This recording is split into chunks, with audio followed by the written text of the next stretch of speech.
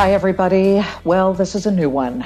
I am taping this podcast from my kitchen because I've been quarantined. I'm fine. I do not have the coronavirus, but out of an abundance of caution, Fox is trying to keep us all very safe, and therefore I'm not in the building. But that's okay. The technology and our amazing people at the Fox podcast team have been helping me make sure I can still bring you fresh podcasts that are on point and on the news. So welcome to Everyone Talks to Liz. I hope you guys are hanging in there. And as you all do your social distancing or your sheltering in place, I really urge you to listen to some of the previous podcasts too, because they're just very encouraging and very inspirational. That's what we do here. For this one today, we know that as we are all dealing with the coronavirus, this never before seen enemy we're now facing but cannot see, everyone from doctors to biologists to epidemiologists to, yes, engineers, everyone is racing to find a solution, whether it be for a vaccine or a cure, or even retooling industrial plants to manufacture ventilators or face masks or hand sanitizer. This week's podcast guest changed career courses, leaving behind his job at NASA as a NASA engineer to create a billion-dollar brand to help everyone gain access to the most abundant protein in the human body, which makes up about 75 to 80% of our skin, and that's collagen. What is this brilliant problem solver thinking about now during this pandemic? I'd like to welcome the founder and CEO of Vital Proteins, Kurt Seidensticker. Thank you so much for joining Everyone Talks to Liz. Kurt, we appreciate you being here. Hi, Liz. Thanks for having me. Pleasure to talk with you. Tell me where you are right now and what your world has been like this past week. Yeah, it's unique. I'm also quarantined, right? I think our company, being a wellness company, we've been a little bit ahead of the curve as far as taking proactive action. So about 2 weeks ago, I converted our corporate headquarters to a work from home policy. And so I'm sitting here in Sunny Isles Beach, Florida, in my condo. So. Well, good. Enjoy the sunshine. I'm up here in New Jersey overlooking the city, and we could have a lot worse problems. I know that. All right. You're known for approaching every new venture, whether it was at NASA, any challenge, or at Vital Proteins, to approach it with a Renaissance man mentality. Let's put that mentality to work right now. If you were in charge of at least the engineering or retooling part of all that this country is trying to do to solve this problem, what would you tackle first? Well, I think what we need to do is get a rational sense of how much the coronavirus has spread. So I think, I like what Elon Musk is doing with building ventilators, but I think we need to do what Germany's doing. I think everyone needs to be tested, whether you're symptomatic or not, and that gives us a better control and a better understanding of, how serious the coronavirus is, because we may see high mortality rates, but it's only because we're sampling the people who are near death, right? So there's some things we need to be doing to expand our understanding of the disease. What about all of the data that you in the past have had to compile for your projects at NASA? Don't you need a lot of data before you can make a conclusion? We're all waiting on vaccines or different types of therapies and to see if they work. But how important is it that we make sure that we don't let go of at least certain standards? We can't be perfect right now. We can't aim for perfection at the moment. But what do you see as really crucial that we need to hold on to at this moment? Part of my entrepreneurial culture is really focusing on a motto of "We Sprint," meaning don't be afraid to fail. I always say fail early, fail often. So you should always be looking at many opportunities. Don't follow one path, follow many. Find out what works, find out what doesn't work. And I think that's the quickest way to find a solution to what's going on today. Can you remember anything from your time at NASA where you were faced with a challenge? People like anecdotal evidence. They like actual stories of real world examples where you were faced with a challenge of something, anything, and you were able to fix it by using that method. Yeah, so a good example is we were working with the Italian Space Agency on a mission called Tethered Satellite System. And the control system, once we started the flight, was failing. And the protocols and procedures and processes in place said, if you're going to fix it, you have to go through all this quality assurance that could take weeks. And we were in the middle of a mission. And so the problem is we wanted to follow safety protocols and we wanted to follow those processes and procedures, but there simply wasn't time. And so I proposed that we actually develop a new system and run side by side so that we had the actual live system and then we had the new system with better control systems in place. And we didn't have to rely on it, but the information that it provided us would be better for decision making going forward. So that's what we did. And we essentially made changes within hours, which would normally take months. Oh, see, that's very Apollo 13. Where, Yeah. you get the box, you put a bunch of things in there and say, how do we solve this problem and keep these guys alive? You have to, yeah. Yeah, it's fascinating. Let me ask you about your daughter. She did go to medical school. What was her specialty? Is she a doctor now? What is her life like at this moment? Yeah, she went to University of Chicago for medical school. She finished her residency last year. She's an anesthesiologist at Northwestern University or Northwestern Hospital in Chicago. And her job is, as this pandemic grows, is intubating people on ventilators. Right now she's doing a fellowship in pain management. So she's not doing that today. But the hospital has told her a lot of these younger doctors, they're reserving them for the second wave, which means that there's current doctors handling the cases today, but they see risk to those doctors, they see fatigue to those doctors, and they're maintaining a second wave of doctors to come in and relieve those original doctors. So, Yeah. As an anesthesiologist, she'll be on the front lines if this grows. We wish her the best, and we cannot thank all of the caregivers, the nurses, the doctors, the orderlies, everybody who have just been, working 24/7 to survive and help other people survive this. Let's talk a little bit about Vital Proteins because this is what you created, and you originally had a totally different intention. It wasn't for people like the Kardashians or Jennifer Aniston, who are now avowed fans, but tell us about the genesis of this and what it does for people's health. Yeah, it's so funny. This is my own personal journey, right? I'm an engineer. I'm also very into fitness and have been a runner since I was a kid. And as I was getting older into my 40s, I found that I could no longer run every day like I used to. I couldn't go out for a long run and then get back out there the next day. I was getting a lot of joint pain. And at the time, my daughter was in medical school, and I started talking to her. I said, "What's going on? Like, why do people?" It's pretty common that people have to give up their running shoes when they get older, and it's one of my passions, not only from a fitness standpoint, but also from a perspective of just well-being. And we talked about it, and we talked about how your joints are really made out of cartilage, ligaments, tendons, but those are made out of collagen, almost 100% collagen.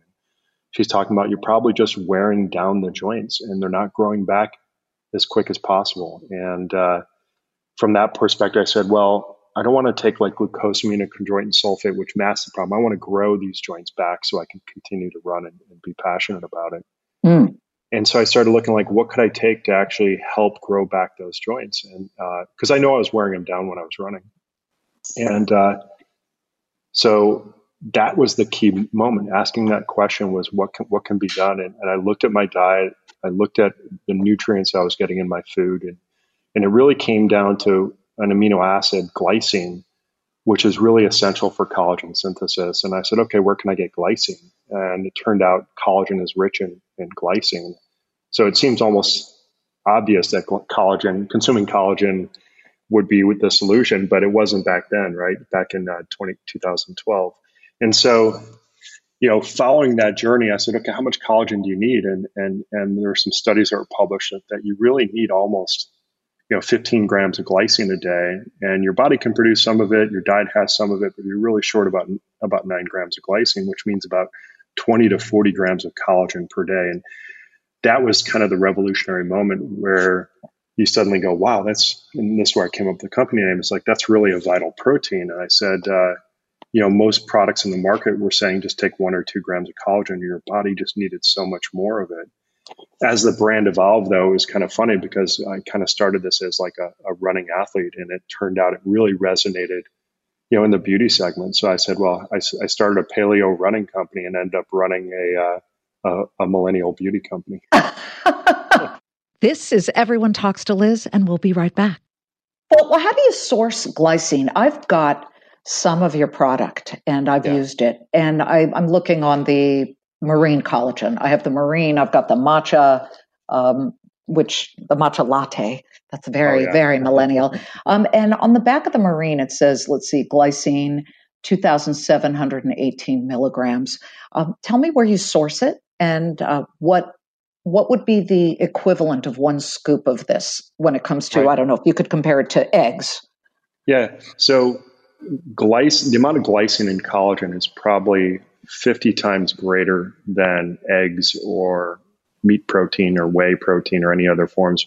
Most other forms of protein are not rich in glycine. It's the collagen that are rich. Yeah.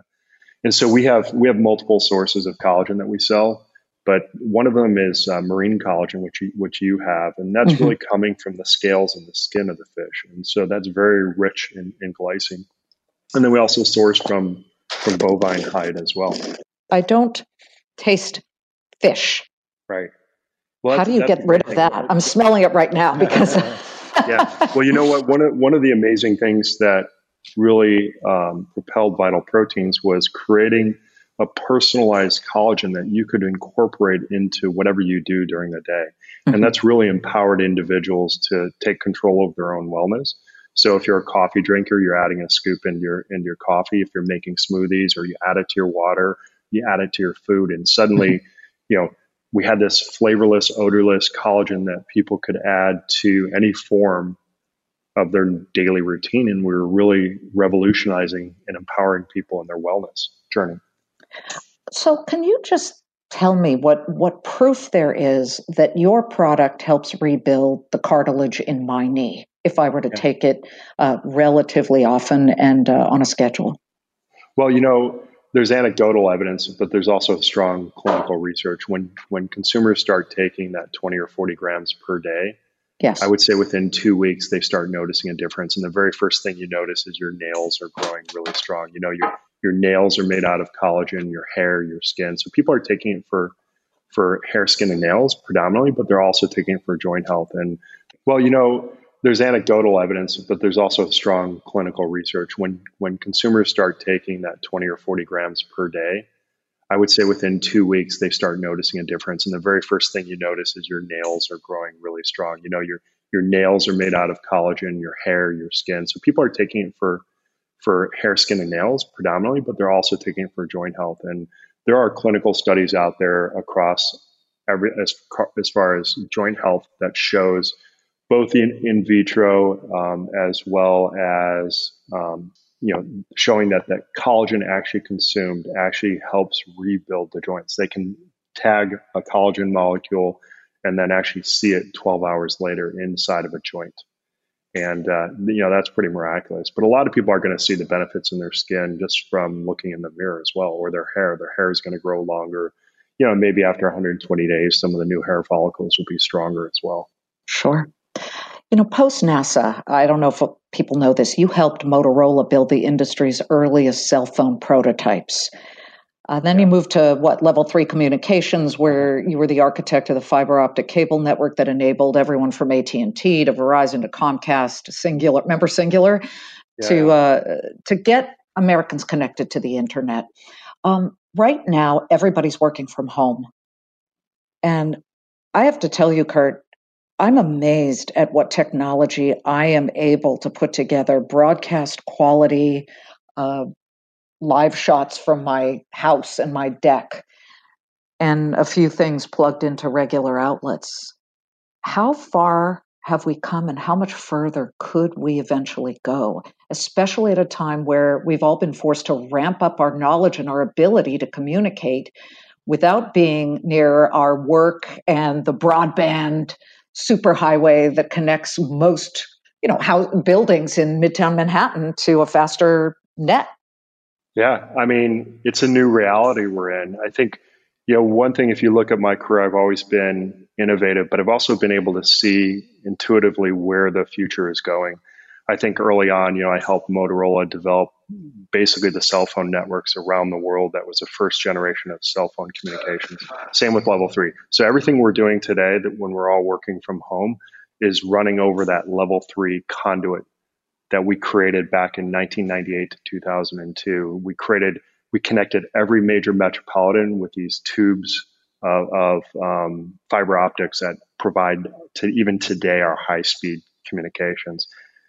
I look back to how much we've progressed in bandwidth from the 90s when it was dial up and ISDN lines that were so slow, and what we're seeing now is fiber to the home, and that gives you that 1 gigabit per second.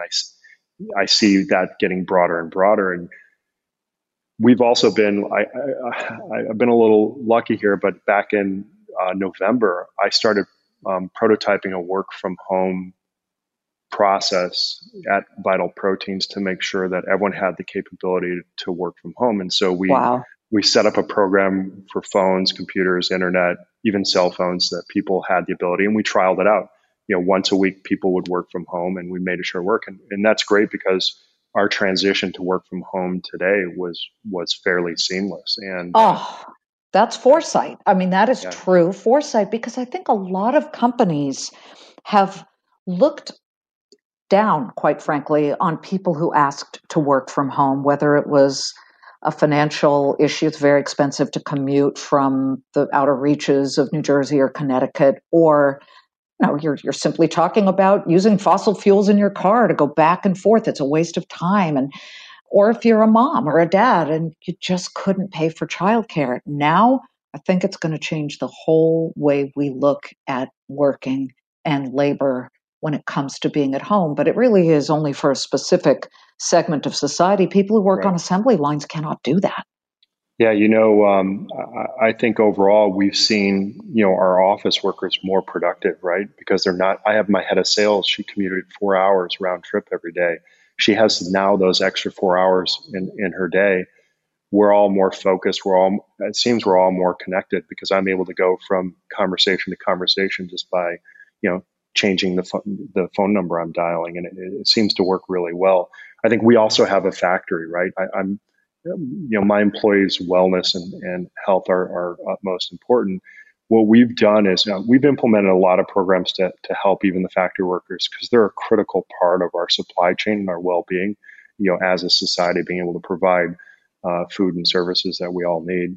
I've switched to instead of working 5 days a week, 8 hours a day, I've switched to 4 days a week, 10 hours a day, so that they have, at least 3 days of less exposure potential.